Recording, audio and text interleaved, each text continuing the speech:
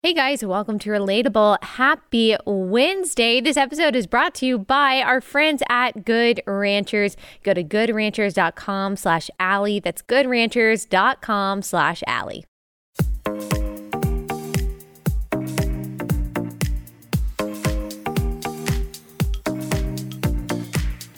All right, guys, today we are going to talk about a little bit of a niche subject, and that is the Southern Baptist Convention. Why are we talking about this? Well, a couple weeks ago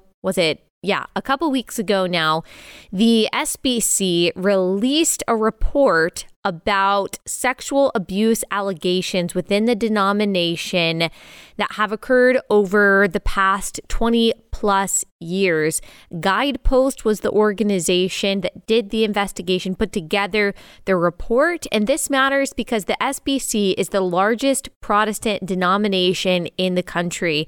It is a very influential denomination within Protestantism in general. It's a pretty politically active denomination as well, pretty conservative, and yet over the past several years, there have been debates, there have been divisions about things like critical race theory, social and so-called racial justice, how to deal with the issue of sexual abuse and sexual abuse allegations within the church, especially in light of the bigger cultural conversation about Me Too. So there have been fault lines, there have been fissures within the SBC about how to approach these things biblically. And now the SBC is holding its annual meeting in Anaheim, California next week, where they will be voting on leadership positions. In particular, they will be voting on the president of the Southern Baptist Convention. And there is a candidate for that position named Pastor Tom Ascol. He is the president of Founders Ministries. He's been on the show before. I have been on his podcast before. He is the senior pastor of Grace Baptist Church in Florida. He has been the pastor for 36 years. And a few years ago, he spearheaded resolution number 6 on regenerate church membership and church member restoration. We are going to be talking to him at the end of this episode about that, about the need for repentance within the Southern Baptist Convention, what he hopes would come of his leadership, what he hopes for the direction of the Southern Baptist Convention, whether or not he is at the head of it. He is also the primary drafter of the 2018 Dallas Statement on Social Justice and the Gospel. That is a statement that was a response to the evangelical drift away from the gospel and towards the emphasis on social justice. I signed that resolution. John MacArthur, Voddie Baucham signed that resolution. Several others. And so Tom Ascol would be leading the convention in, I wouldn't call it a conservative direction in the sense that it's not politically conservative per se. I would call it a biblical direction. And that's what you're going to hear him talk about, getting back to the Word of God, ensuring that how we are handling these very complex cultural, social, political issues and just issues within the church, of course, theological gospel issues, ensuring that we are handling and approaching all of these things biblically and not adopting a secular ideology or taking cues from the world in how we approach these very serious subjects. But before we talk to him about all of that, I'm also going to get his response to this sexual abuse allegation guidepost report. I do want to talk about the report a little bit. We haven't yet because I knew I'd be having this interview with Pastor Tom Ascol, and so I just wanted to put it all in the same episode, but I've been wanting to talk about it since the report came out. Now, when it came out on May 15th, I was actually on a break, and so I didn't even have the opportunity to talk about it on my show. And then I wanted to wait until we had all the information and had the opportunity to talk to Pastor Ascol and to put it all together. And so that's why we are talking about it today. And so let me just tell you a little bit about what this report says. I'm just going to give you an overview. You can go read it online. We will include the link to it in the description of this podcast. And the reason, again, why this is important, it's not just because the Southern Baptist Convention is a large denomination, a very influential denomination within American Christianity, but also because of that fact, because of the influence that the SBC has, the mainstream media reports on the SBC a lot. And you will see, if you look this up on your search engine, you will see a lot of giddy reporting and a lot of giddy headlines about the divisions and about the hypocrisy of the SBC because of these sexual abuse allegations. And it's unfortunate when any reporter, when any journalist takes delight in this kind of thing because they see Christianity kind of as an enemy. And so they're clamoring for any opportunity to try to highlight its hypocrisy or its sin. However, we can acknowledge that fact and not discredit the truthful reporting about the sexual abuse allegations, and we can acknowledge that there may be some nefarious motivations behind people who have always hated the SBC, who have always hated Protestantism or Christianity, and they want to see the SBC crash and burn. We can acknowledge that without dismissing the reality of the grotesqueness and the depravity that we see reported on in this guidepost summary. I do think that this is something that we have to take seriously. We can't just dismiss it as the secular world or the mainstream media or haters of the church wanting to destroy the church. That may all be true, and yet we should be heartbroken by some of the things that we see in this particular report. So I'm going to talk about some of the points in it and what I think is the biblical point of it all and the biblical response to it all before we get into the interview with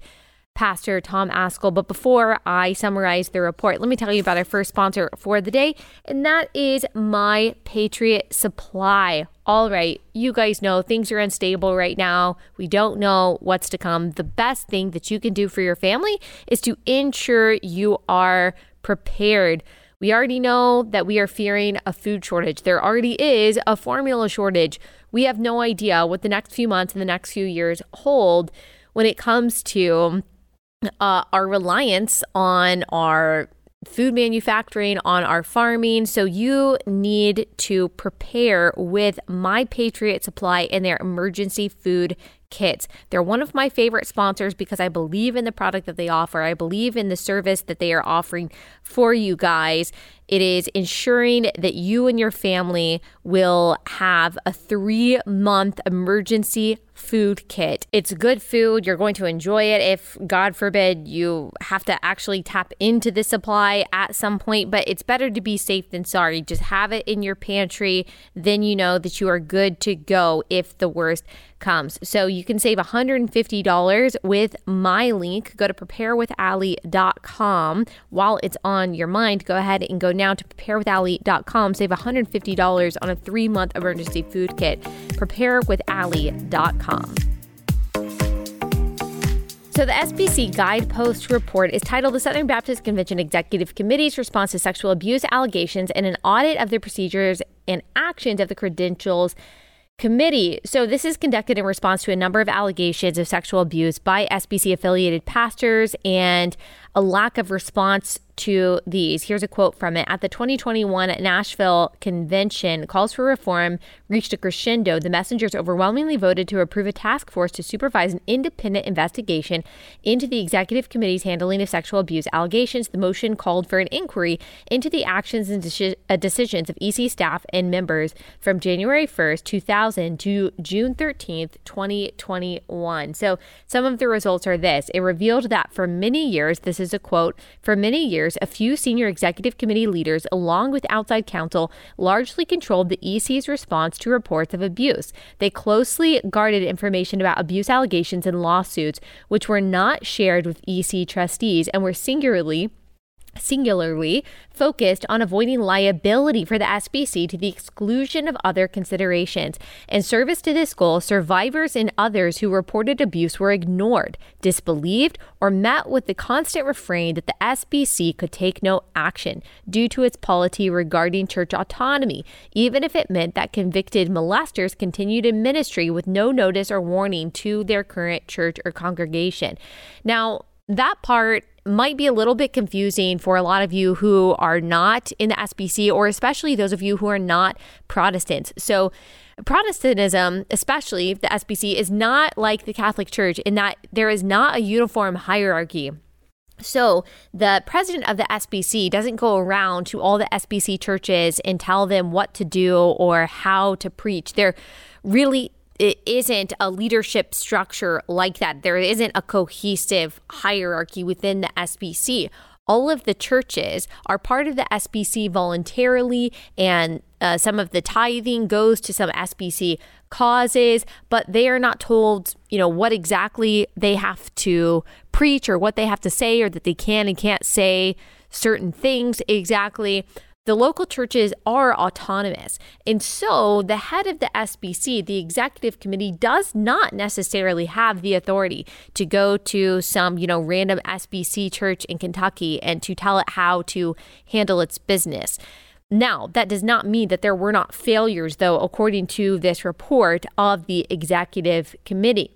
There's an allegation included in the report that a former president of the SBC, President Johnny Hunt, had sexually assaulted a woman back in 2010, and there were other allegations of the mishandling of abuse accusations and the mistreatment of victims that was chronicled in this report. The report says that the executive committee's response to some accusations of sexual abuse was largely driven by senior executive committee staff members, particularly Augie Boto, and then the EC General Counsel and later interim EC President and outside counsel James Jordan, and the firm of Gunther, Jordan, and Price.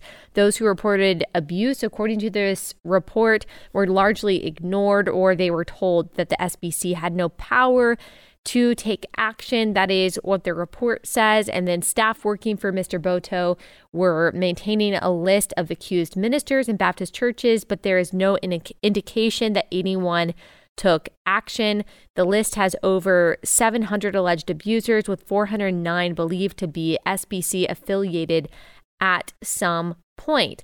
The report also says that there is intimidation of victims or advocates. So the executive committee leaders allegedly denigrated the people who spoke out as opportunistic, having a hidden agenda of lawsuits, wanting to burn things to the ground, acting as a professional victim. The Baptist Press, which is the EC's communication arm, was used to portray survivors in an unflattering light and mischaracterize allegations. In March of 2019, Jennifer Lyle was asked to disclose her sexual abuse at the hands of a former seminary professor through a first-person account to be published in the Baptist Press, but the Baptist Press editors allegedly changed the account to read as if Miss Lyle was consensually involved with her alleged abuser and that she had a, quote, morally inappropriate relationship with him. And then the Baptist Press actually retracted the story in October of 2019. There is a list of key recommendations. There was a lot more. There were a lot more accusations and a lot more details in there of what this report says has happened in the SBC over the past 20 plus years. And then at the end of the report, they give some recommendations. They say that the SBC should form an independent commission and later establish a permanent administrative entity to oversee comprehensive long-term reforms concerning sexual abuse and related misconduct within the SBC, restrict the use of NDAs and civil settlements related to sexual abuse matters unless requested by the survivor, adopt a declaration of principle setting out standards regarding sexual abuse allegations and handling, acknowledge those who have been affected by SBC clergy sexual abuse through apology and a tangible gesture, and prioritize the provision of compassionate care to survivors through providing dedicated survivor advocacy support and survivor compensation fund. Now, the response to this has been, I think, from people within the SBC, it's been a lot of sadness, including me. I have gone to SBC churches my whole life. We've always gone to Southern Baptist churches. My experience, of course, has been a good experience, but I understand that is not true of everyone. Some people have had a harsher experience with what they might call purity culture. And I've talked about the goods, the bads, and the uglies of purity culture and how I think the church can approach the subject of sexual purity with young people a lot better, with a focus on holistic holiness rather than upholding like marriage and sex as this idol. And so we can link that past episode. I've talked about that before.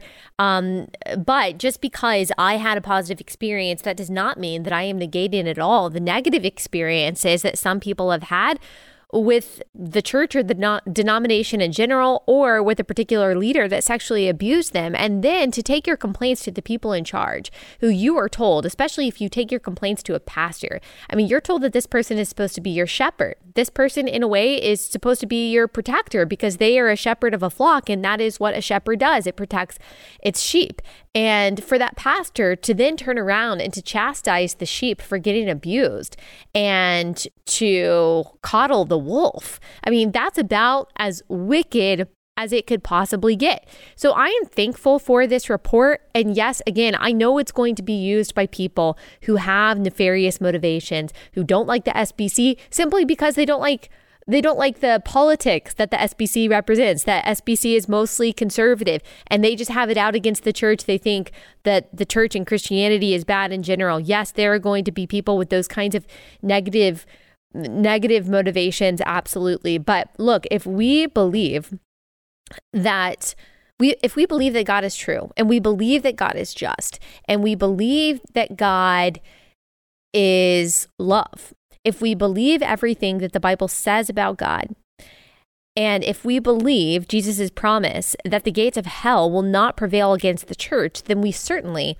should not be afraid of honesty and transparency and accountability. Yes, we should use discernment. We should be asking ourselves questions about anyone who would launch accusations at the church out of not love and hope for victims, but out of hatred and malice. Yes, we can use discernment and distinguish between legitimate criticisms and legitimate accusations and those that start with false pretenses.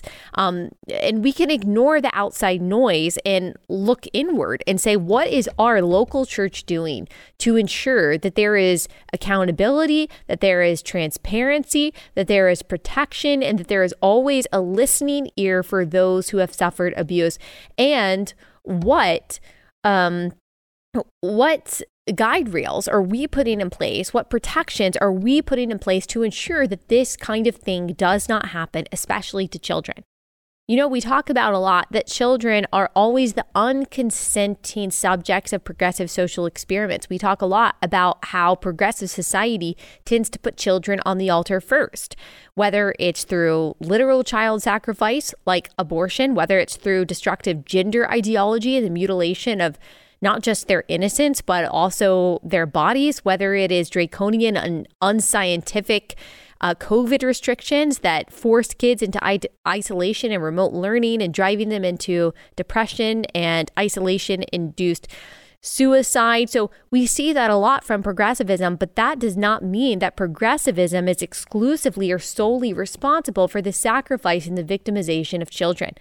It's one form, I believe, of wickedness, but any kind of predation is first going to seek out the most vulnerable. And children are always the most vulnerable and the most marginalized group in the world because of their inability to protect themselves. And it is beyond evil. It is beyond corrupt for someone who leads not just a denomination, but particularly a local church to brush that kind of abuse under the rug. Look, we are used to the secular world sacrificing children. We are used to hearing about secular entities, very often the public education system, sexually abusing children. Like, we understand that even in the foster care system, unfortunately, there is a lot of sexual abuse, physical abuse of children. We understand that that happens in the secular world in a variety of ways. The church has always been called to something different, as we've talked about so many times since the beginning of the church. The church, one of the things that has set the church apart is its protection and preservation of children who in secular society are always seen as less than. They're always pushed to the side. They're always subjugated in some way. Christianity comes on the scene and follows Jesus, who says, let the little children come to me and do not hinder them, for to such as these belongs the kingdom of heaven. And so there was a radical difference in how Christianity approached children and the marginalized and the most vulnerable and the abused and the victim from its inception. And we are still to be carrying that torch today. And any pastor who is in a position of authority, who is in a position of protection, to fail to protect the most vulnerable and to hold to account those who victimize the most vulnerable in their church, I mean, it's just beyond egregious. So I'm thankful that we are seeing this. I'm thankful that we are seeing this kind of report and transparency, if only so that local churches will ensure that they have the systems that are set up to prevent and to deal with this kind of issue in a way that is biblical. And rather than just trying to, and Pastor Tom Ascol will talk about this, about the importance of involving civil authorities when it is called for, rather than just trying to hide this sin, ensure that the sinners who actually commit crimes are dealt with in a way that is proportionate to their crime and also honors the experience of the victims. Now, that does not mean that we follow suit with the world, who just says that you believe all women because that's the cultural moment that we're in. And by the way, even the secular world doesn't actually believe that, because they pick and choose which women they want to believe based on how politically convenient or expedient it is for them. In the Old Testament, we see that God cares about the rights of both the accused and the accuser. There is a punishment for false allegations in God's law giving to ancient Israel. If someone made a false allegation, they had to bear the punishment that would have been given to the person that they falsely accused had that person been proven guilty. And so false allegations are serious. I think every leader of a local church has the responsibility to weigh accusations, to look at the facts, to be discerning, of course, but that never means brushing them under the rug. That never means that we assume nefarious motivations from the people who are making the accusations. I think that is a sin. And here's why, biblically, I think that it's okay that this matters and that this is a bigger deal to both us and the world than, say, a secular institution being guilty of the things that we see. And yes, of course, we know that the Catholic Church is rife with sexual abuse of children. There have been many reports that have come out about that. But I don't think that we should use this opportunity to say, well, this isn't as bad as that, or this isn't as bad as that. The fact of the matter is that this is happening within our denomination. This is happening with within a major Protestant denomination. And here's what I think Scripture says about it. Scripture has a lot to say about this, but actually my pastor a couple weeks ago talked about this passage, Matthew 18:5-6, that I just kind of alluded to a few minutes ago. Whoever receives one such child in my name, Jesus says, receives me, but whoever causes one of these little ones who believe in me to sin, it would be better for him to have a great millstone fastened around his neck and to be drowned in the depth of the sea. Woe to the world for temptations to sin, for it is necessary that temptations come, but woe to the one by whom the temptation comes. Now, Jesus is surrounded by children in this moment, but when he references one of these little ones, he is not specifically talking about children, although it can include children. He is actually talking about his followers. He is talking about people who believe in Christ, and he is saying anyone who puts a stumbling block in front of anyone who believes in me, it is better for him that he would have a heavy stone tied around his neck, think about how awful this would be, and thrown into the depths of the sea than to bear the consequence of bringing temptation to a person. And my pastor pointed out that this word stumbling block or causes one of these little ones who believe in me to sin. Some versions say to stumble. That's what the NIV says, that word there is scandalizo. The Greek word is scandalizo, and that means to put a stumbling block or impediment in the way upon which another may trip and fall, or it could also mean to offend. So it could mean to entice to sin. It could mean to cause someone to distrust or desert the person that they were supposed to be following and trusting and obeying. It could mean to cause someone to fall away. And you can hear in that Greek word, scandalizo, scandal. When a scandal happens that causes someone to distrust the institution in which that scandal happened or the person that was involved in that scandal. If you think about a scandal, you kind of think about this revelation about someone that you thought you knew, maybe you thought was a good person, maybe not always, but you had kind of an assumption about who that person was, and then they're entrapped in some scandal and you realize they are not who they said that they were, and that causes distrust that may cause detachment from that person or institution. That's really what that word scandalizo means. And I wanted to see where it shows up in the rest of Scripture to kind of show us what exactly does Jesus mean by this. If you cause one of these little ones who believes in me to stumble or to sin or to fall away, what does Jesus mean by that? And I think the rest of Scripture illuminates that.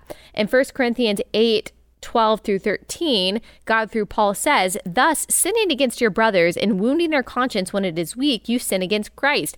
Therefore, if food makes my brother stumble, I will never eat meat, lest I make my brother stumble." Now, in this context, he is talking about meat sacrificed to idols. Paul is saying, look, some of you're convicted when you eat meat that's sacrificed to idols. You think that you shouldn't do it. And some of you have no problem with doing it. And look, this is not what righteousness is about. Righteousness is not about the kind of food that you put in your body. It's fine either way. The only time he is saying that it is sinful to eat meat sacrificed to idols, if in doing so, you are offending your brother or sister in Christ who thinks that it is sinful for meat to be sacrificed to idols. And in this case, he is saying that it is someone with a weaker conscience or with a weaker faith who could not handle eating meat sacrificed to idols. And out of a spirit of humility, out of a spirit of love, out of a spirit of respect, and not wanting to cause your brother to be tempted to sin against what he sin against or oppose his own conscience, you would abstain from eating meat. So it really is all about self-service to your brother or sister in Christ. And then Romans 14, 15 through 19, it says something similar. "For if your brother is grieved by what you eat, you are no longer walking in love, but what you eat, do not destroy the one by what you eat. Do not destroy the one for whom Christ died. So do not let what you regard as good be spoken of as evil. For the kingdom of God is not a matter of eating and drinking, but of righteousness and peace and joy in the Holy Spirit. Whoever thus serves Christ is acceptable to God and approved by men. So then let us pursue what makes for peace and mutual upbuilding." That's what it's about. It's not really about what you are eating. It is about the conscience of your brother or sister in Christ. It is about ensuring that they are built up in love, and that whatever you are doing, whatever they are seeing you doing, is pushing them toward the Lord and pushing them toward truth and in love. And so when you look at something that is happening in the SBC like this, why I think that it matters more than some secular entity doing what they do, abusing and sacrificing children, is because the church is supposed to be the light of the world. The church is Christ's bride. It's still full of fallen people. It's full of people who sin. So unfortunately, you are going to see different kinds of sin, including sexual abuse. Tragically, it shouldn't be so, but unfortunately, because you don't even know if everyone within a church is even a Christian, but because people fall and because people sin, unfortunately, things like this are going to happen. And it's always sadder when it happens within the church than when it happens outside of the church, because we are supposed to be an example of love. We are supposed to be the refuge for the children. We are supposed to be led by a shepherd who protects the sheep. There aren't supposed to be wolves among us. There aren't supposed to be wolves among the flocks. And unfortunately, not only are there wolves among the flocks, but also sometimes those wolves, again, are protected by the people who are supposed to be their shepherd. And I do think that that is even worse than what happens in the outside world because it causes a stumbling block. It causes a scandalizo. It causes a scandal that can cause people to distrust God. Now, we understand that God is sovereign over people's salvation. Of course, we believe that God is going to preserve his saints.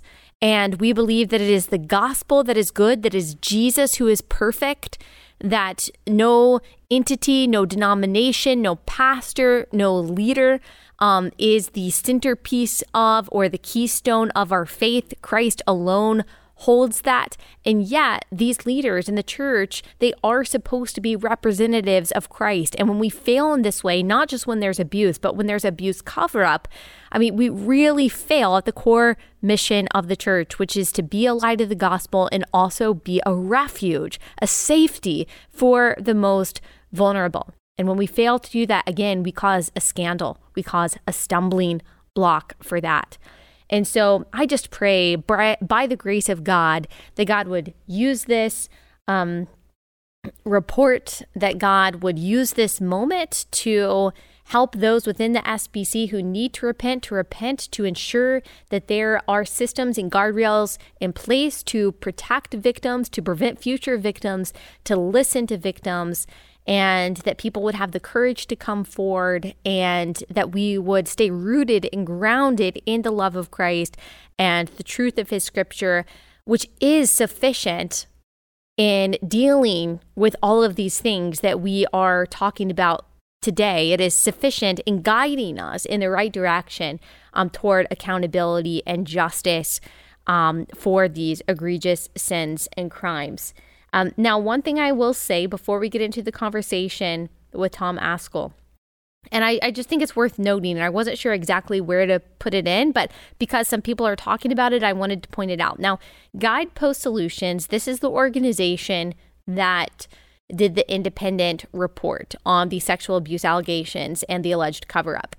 And they did tweet just the other day on June 6th, a picture of the pride flag with the black and brown and then the rainbow, and tweeted, Guidepost is committing to strengthening diversity, equity, and inclusion and strives to be an organization where a team can bring their authentic selves to work. We celebrate our collective progress toward equality for all and are proud to be an ally to our LGBTQ plus community. Now, I'm a little confused about this because you might not know this, but the SBC's tithing dollars from the SBC churches went to the creation of this report, which was led by Guidepost Solutions. And I was under the impression that Guidepost Solutions was a Christian organization. I guess they're not.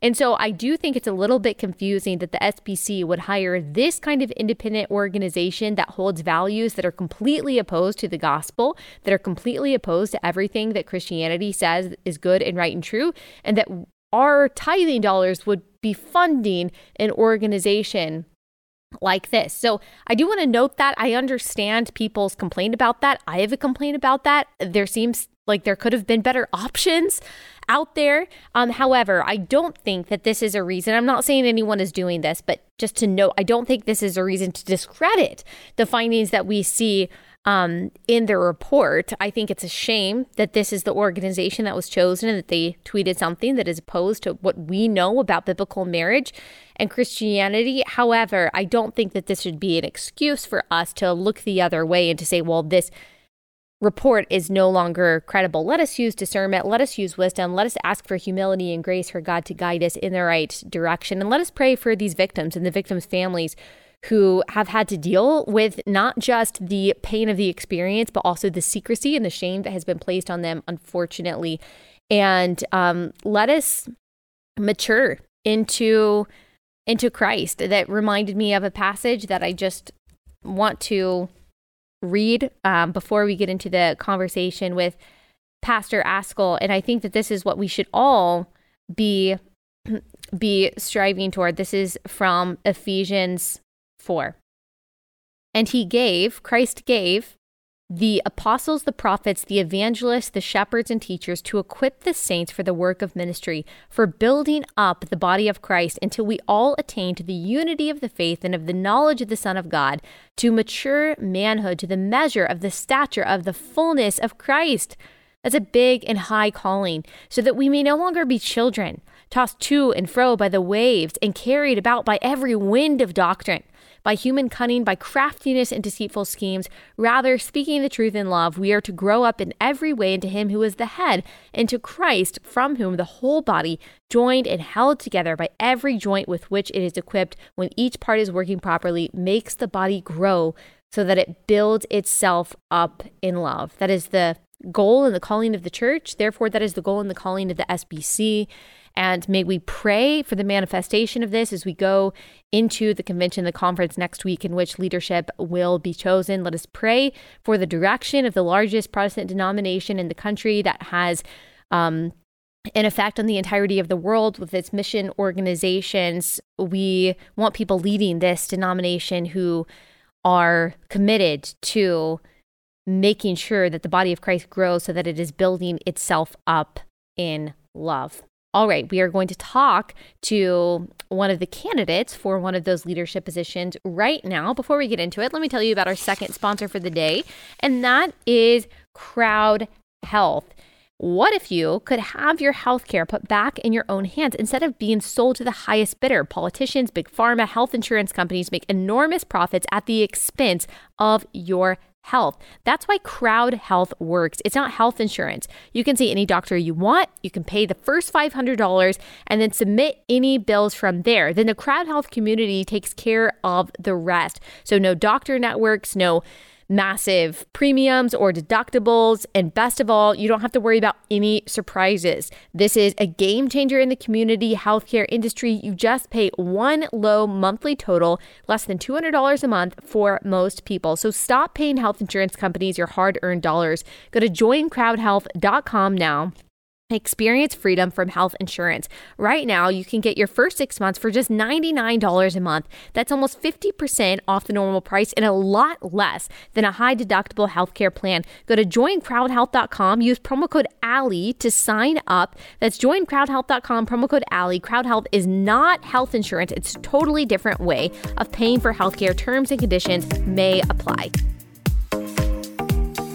Pastor, thank you so much for joining us. Second time that you're joining us. And today we are talking about the SBC, the Southern Baptist Convention, your candidacy for the president of the Southern Baptist Convention.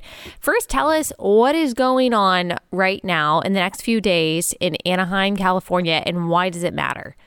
Well, in the Southern Baptist Convention, we're going to meet next week in Anaheim on the 3rd. Okay, got it. Yeah, that's right. So we're meeting next week in Anaheim, California. We'll elect a new president and vice president and a new recording secretary and the new president of the Pastors Conference. My friend Bodie Balcom is running for the Pastors Conference presidency, and my friend Javier Chavez is running for the recording secretary position, which is a very important position in the SBC. And as you probably are well aware of, Allie, you've talked about it, I know you are, the SBC has had a lot of problems over the last several years. With these kind of cultural winds that have blown through all of the institutions of our nation and really Western civilization. And churches have not been immune, and that's certainly true of Southern Baptist churches and more significantly of the institutions and agencies that the 47,000 Southern Baptist churches own and operate. And so we've had lots of difficulties for years that have been building.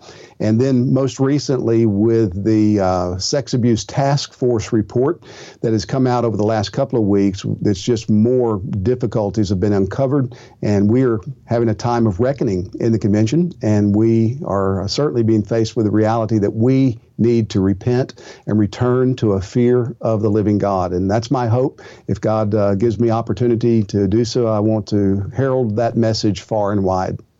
A lot of people think that this breaks down in the SBC as a fight between the liberal wing and the conservative wing. Would you say that that's a correct assessment, or is it a little bit more complex than that? Well, it's a complex issue because there's lots of things involved. And as I've mentioned, these cultural winds and the ideologies from the world have crept in. But beyond that, we have forsaken our own ecclesiology. That is our own understanding of what the Bible calls a church to be and really what the Bible calls a Christian to be. And so we need to do deep spiritual work and deep theological work as well as deep structural work in how we handle our institutions. Like we have 6 seminaries, and those seminaries educate 1/3 of all the evangelical seminary students in North America. We have 2 mission boards, and those mission boards constitute the largest missionary sending force in the world right now. And so we have multiple layers to the Southern Baptist Convention. Again, 14 million members in those 47,000 plus churches. So you can imagine there's all kinds of complexities involved with the problems we face, assessing those problems honestly, and then charting a course forward to address them that is faithful to the Word of God. One of the biggest arguments or debates in the SBC over the past couple of years has been over social justice and what some people refer to as racial justice. There are people within the SBC who say that there is a problem of certain leaders and pastors, churches embracing the tenets of critical race theory and intersectionality without, of course, using those terms. And many of them deny that they are employing the tactics of CRT. And then there's a wing of the SBC that, like I said, who either they deny the existence of CRT or they say, well, it is actually a useful tool. It's a useful tool for studying the Bible. There is actually there are some redemptive and legitimate aspects of CRT that do need to be employed in preaching and teaching the Word. I know that we could talk about that alone for an hour, but just give me an assessment of where we are there. Is that still a hot topic of debate within the SBC? Well, there have been many people that have tried to sublimate it and keep it from being a debated topic. As you know, in 2019, we had this resolution, infamously remembered as Resolution 9, that came to the floor of the convention. That resolution was on critical race theory intersectionality. The original author of the resolution, a member of a church, actually a pastor in California, wrote it in order to renounce critical race theory intersectionality. The resolutions committee that J.D. Greear had appointed that year took that resolution, completely rewrote it to say 180 degrees opposite of what the author intended, and then they presented it to the convention. I and others tried to fight against it. I wanted to see it amended significantly. We were defeated on the floor by the platform, and that resolution passed. It's grievous that it passed, and it was called, and the critical race theory was called, along with intersectionality, as helpful analytical tools. Well, I've attempted since then to try to get that resolution rescinded or to have a vote on the floor of the convention to renounce it or to have another resolution. We had 1,300 Southern Baptists sign a resolution last year, submitted it to the committee. The committee refused to bring it out. And so the problem about critical race theory intersectionality, yeah, it still is an issue. We're not being allowed to talk about it. And so it's kind of been sublimated. And what's happening, I fear, is that people are no longer willing to use the language because they recognize that doing so marks them out pretty significantly today. But they're still imbibing the concepts and the principles, and they're advocating those things.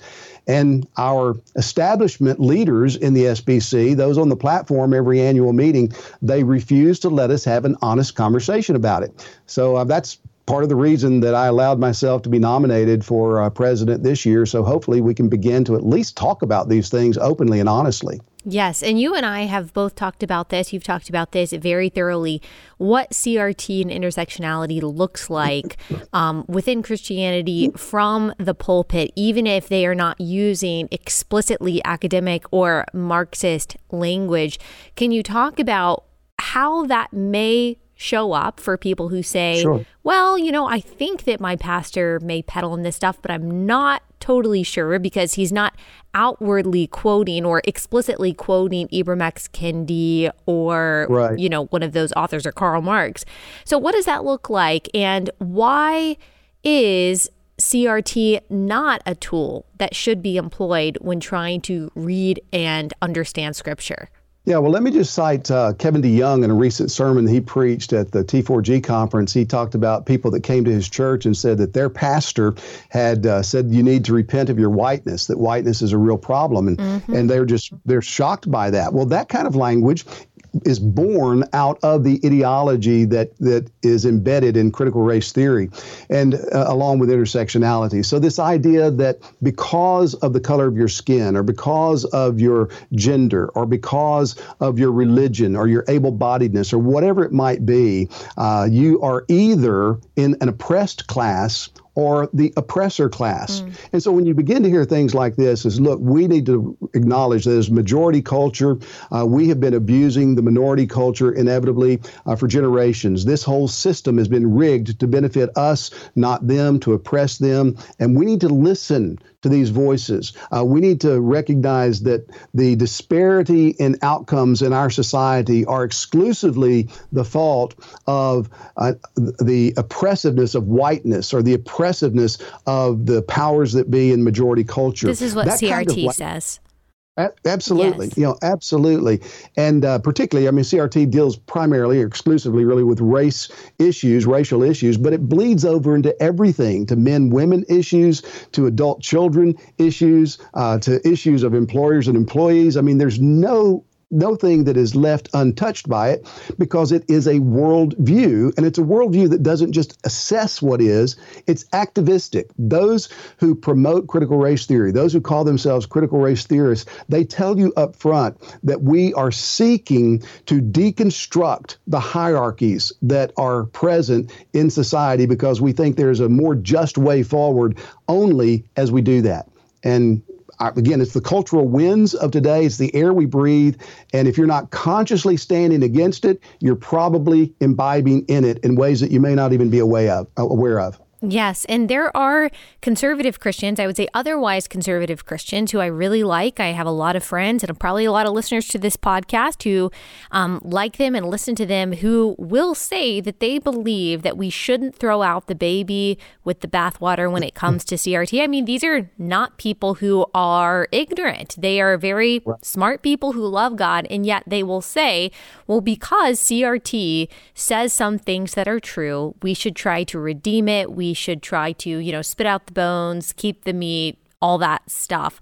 But the reason why really that doesn't work is because of exactly what you just said. It really is a holistic worldview. And just because a worldview might say something that is true doesn't actually mean that we need to adopt some of it. I'm sure that there are things that Buddhists believe, that Hindus believe that are true, but they are only true insofar as they happen to echo scripture. They happen to echo what God says is true. So if that's the case, if CRT just happens coincidentally to echo something that God says is true, which, for example, you could just say CRT says prejudice is real. Okay, sure. We agree that hate can happen, that injustice can happen, that laws can be unjust. That doesn't make CRT something that needs to be redeemed. That just means the Bible said it first. That just means that scripture said it first, that the creator of truth and justice said it first. So we don't need the meat that comes with CRT if scripture has already spoken to the things that we are saying CRT speaks to, correct? That's exactly right. And when people do that and they say, well, we believe this part of CRT, not that part of CRT, what I usually respond within what you believe is not CRT, because they don't let you chop it up that way. Exactly. And you need to think more carefully about those issues. And to your question about why is this incompatible with the gospel or with the word of God? Well, the Bible teaches that we have real unity as the human race. First of all, every person is made in the image of God. It doesn't matter what your ethnicity, doesn't matter what your sex is, or your age, or anything else. All of us are God's image bearers, and therefore we are worthy of dignity and respect because we've been created in God's image. But we're also unified in sin, and all of us have sinned in our first father, Adam. And so sin is the universal condition of every person, those that might be classified as oppressors or oppressed or whatever. What is fundamentally important about us is that we are all one in sin. And then by God's grace, because of what he did for us in sending his son, the Lord Jesus, to take sin upon himself, himself and to suffer in behalf of sinners so that all who trust in him can be reconciled to God and have sin forgiven. By grace, all Christians are one. We're unified. There's not male or female or Greek or Jew or slave or free. We're one in Christ. And that unity, those unities are completely destroyed whenever you start talking in terms of critical race theory and intersectionality, which are inherently divisive and inherently designed to set different people against each other when we should see the unity that we have because of God and the Lord Jesus. Mm-hmm. CRT gets human nature wrong. It gets the definition of sin wrong. And we could go into everything that it believes that is contrary to Scripture. It has really its own eschatology. It has its own soteriology. I mean, all of it. It really is a religion and a worldview, as you said.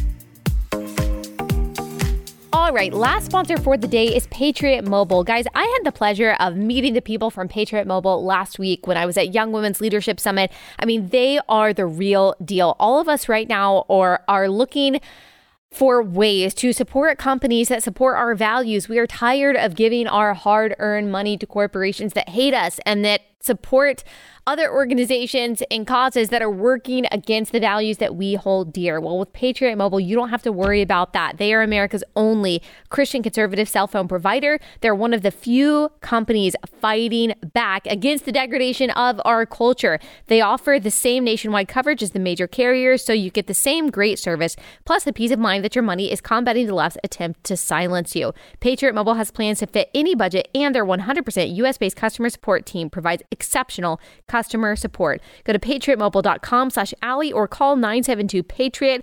Get a free activation code with the offer code Allie. Veterans and first responders save even more, so make the switch today.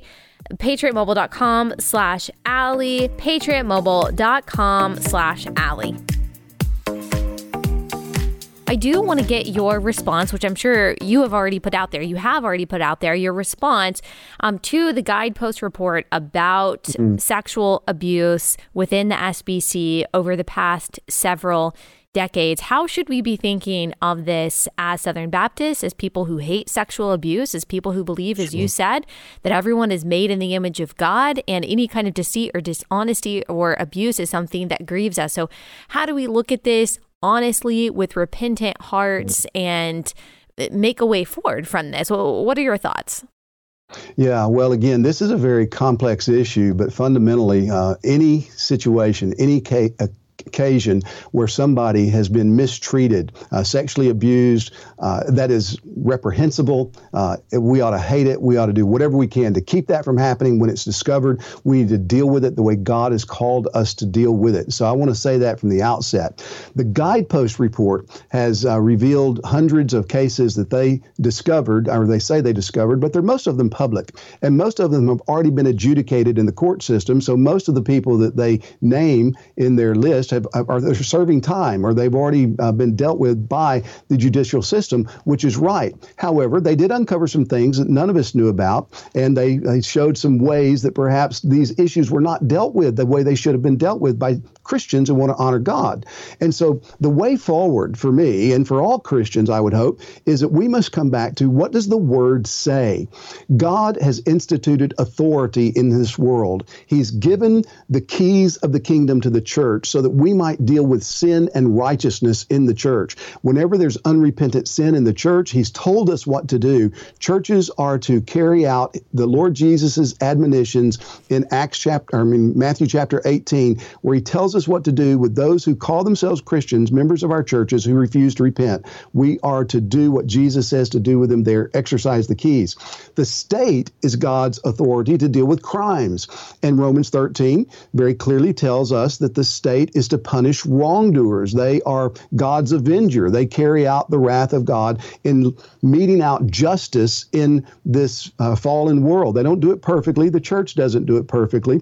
But both of us, church and state, have responsibilities. We have lanes. The church is to deal with sins, and the state is to deal with crimes. And the church can't adjudicate crimes and the state can't adjudicate sins. And I think what's happened is sometimes in our Southern Baptist life together, as this report did make known, is I think sometimes there were some Southern Baptist leaders who tried to adjudicate crimes when they should have called the state and said, we've got a crime here, you investigate it. And that needs to be done. And so the way forward, and my hope is that Southern Baptists will recognize how badly we have handled these things, not just in sexual abuse issues, but across the board, that we'll humble ourselves and say, oh God, we call ourselves a people of the book, but in reality, we have neglected your book. We have not lived simply under the authority of Scripture, and we repent, and we ask you to have mercy on us, and we will start treating sin the way the Bible tells us to treat sin. We'll start treating crimes the way the Bible tells us to deal with crimes, and we will care for people who've been sinned against and who have been abused. And we will do that according to the grace that is in Jesus Christ, counseling, helping them to find the healing, the wholeness that is available in our crucified and risen Savior. We have a book. It's not complicated. It's just going to be really hard, and it's going to require repentance and faith. But I am very confident that by God's grace, we can go forward on that pathway. And practically, what does that look like in your day-to-day if you were president of the SBC? How exactly do you lead the convention in that direction? What are some action items that you have on your list that you would want to check off? Sure. Well, the presidency of the SBC is a voluntary responsibility. There's only a few specific tasks that are given to the president. So there's not widespread actions that a president of the SBC can take.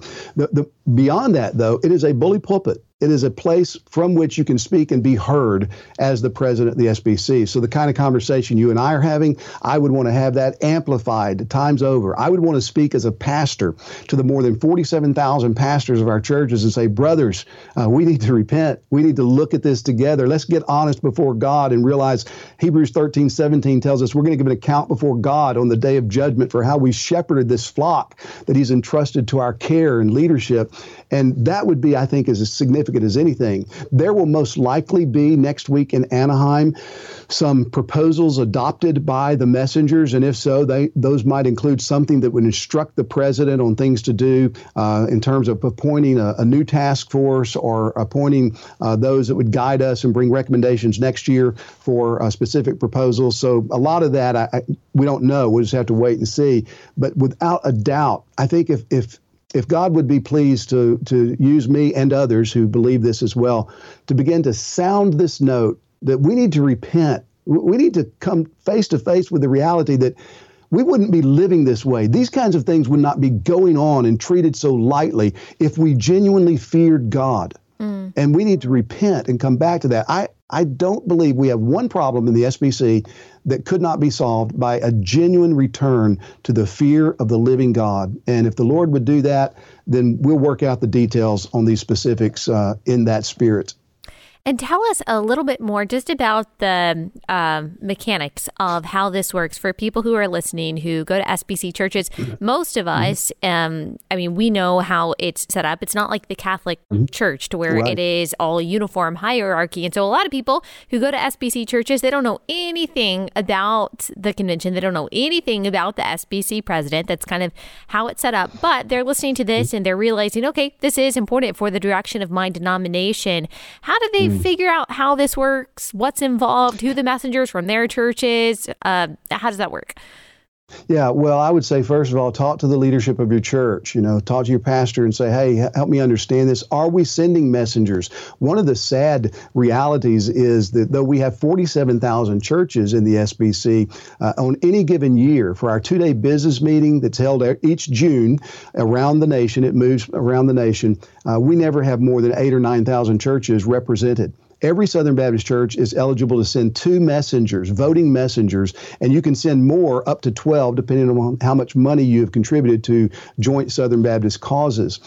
The churches own our seminaries. We have 6 of them. They own the institutions and agencies like the North American Mission Board and the International Mission Board. And we elect trustees every year on a rotating basis to hold those institutions and agencies accountable to the churches. But another problem that we have that we've got to address in the SBC SBC right now is that those trustees very often have not been doing their jobs. Sometimes the trustees come across like they're unpaid public relations departments for the institutions and agencies, so that when, as I've done recently, trying to address trustees, you get a response of kind of circle the wagons, the institution's fine, you need to be quiet and go back to your place. And that's not the way it's supposed to be done. So one of my proposals is we need to completely restructure how we train trustees so that they understand their fiduciary responsibilities and holding the entities in trust for the churches that bought them and paid for them. We have a website that we've established called wehaveabook.com, wehaveabook.com. And on that website, it will walk you through how you can become a messenger from your Southern Baptist Church. And I know it's late, and I know Anaheim's far for most of us, and it's expensive, but it matters. It matters. What happens to the SBC matters far beyond the SBC. It will impact our culture. It will impact the nations because we export our Christianity through missions. And it's only as we are healthy that we can have great hope of seeing the gospel run through healthy channels around the world. So I would plead with all Southern Baptist churches and pastors, even if you've never been to a convention, go to wehaveabook.com and figure out how to sign up as a messenger, because it has to be a process followed. It's not complicated. It's pretty simple. And then bite the bullet and get out to Anaheim, California, and let's vote to change the direction of the SBC for the welfare of the work of the gospel throughout the world. Well, thank you, Pastor, so much. Thanks for taking the time to come on and explain all of that to us and explain your heart behind your candidacy. I'm excited to see what comes of this next week. I will be paying attention, and I know my listeners will too. Thank you so much. Well, thank you, Allie. Appreciate all that you do. Thanks. God bless.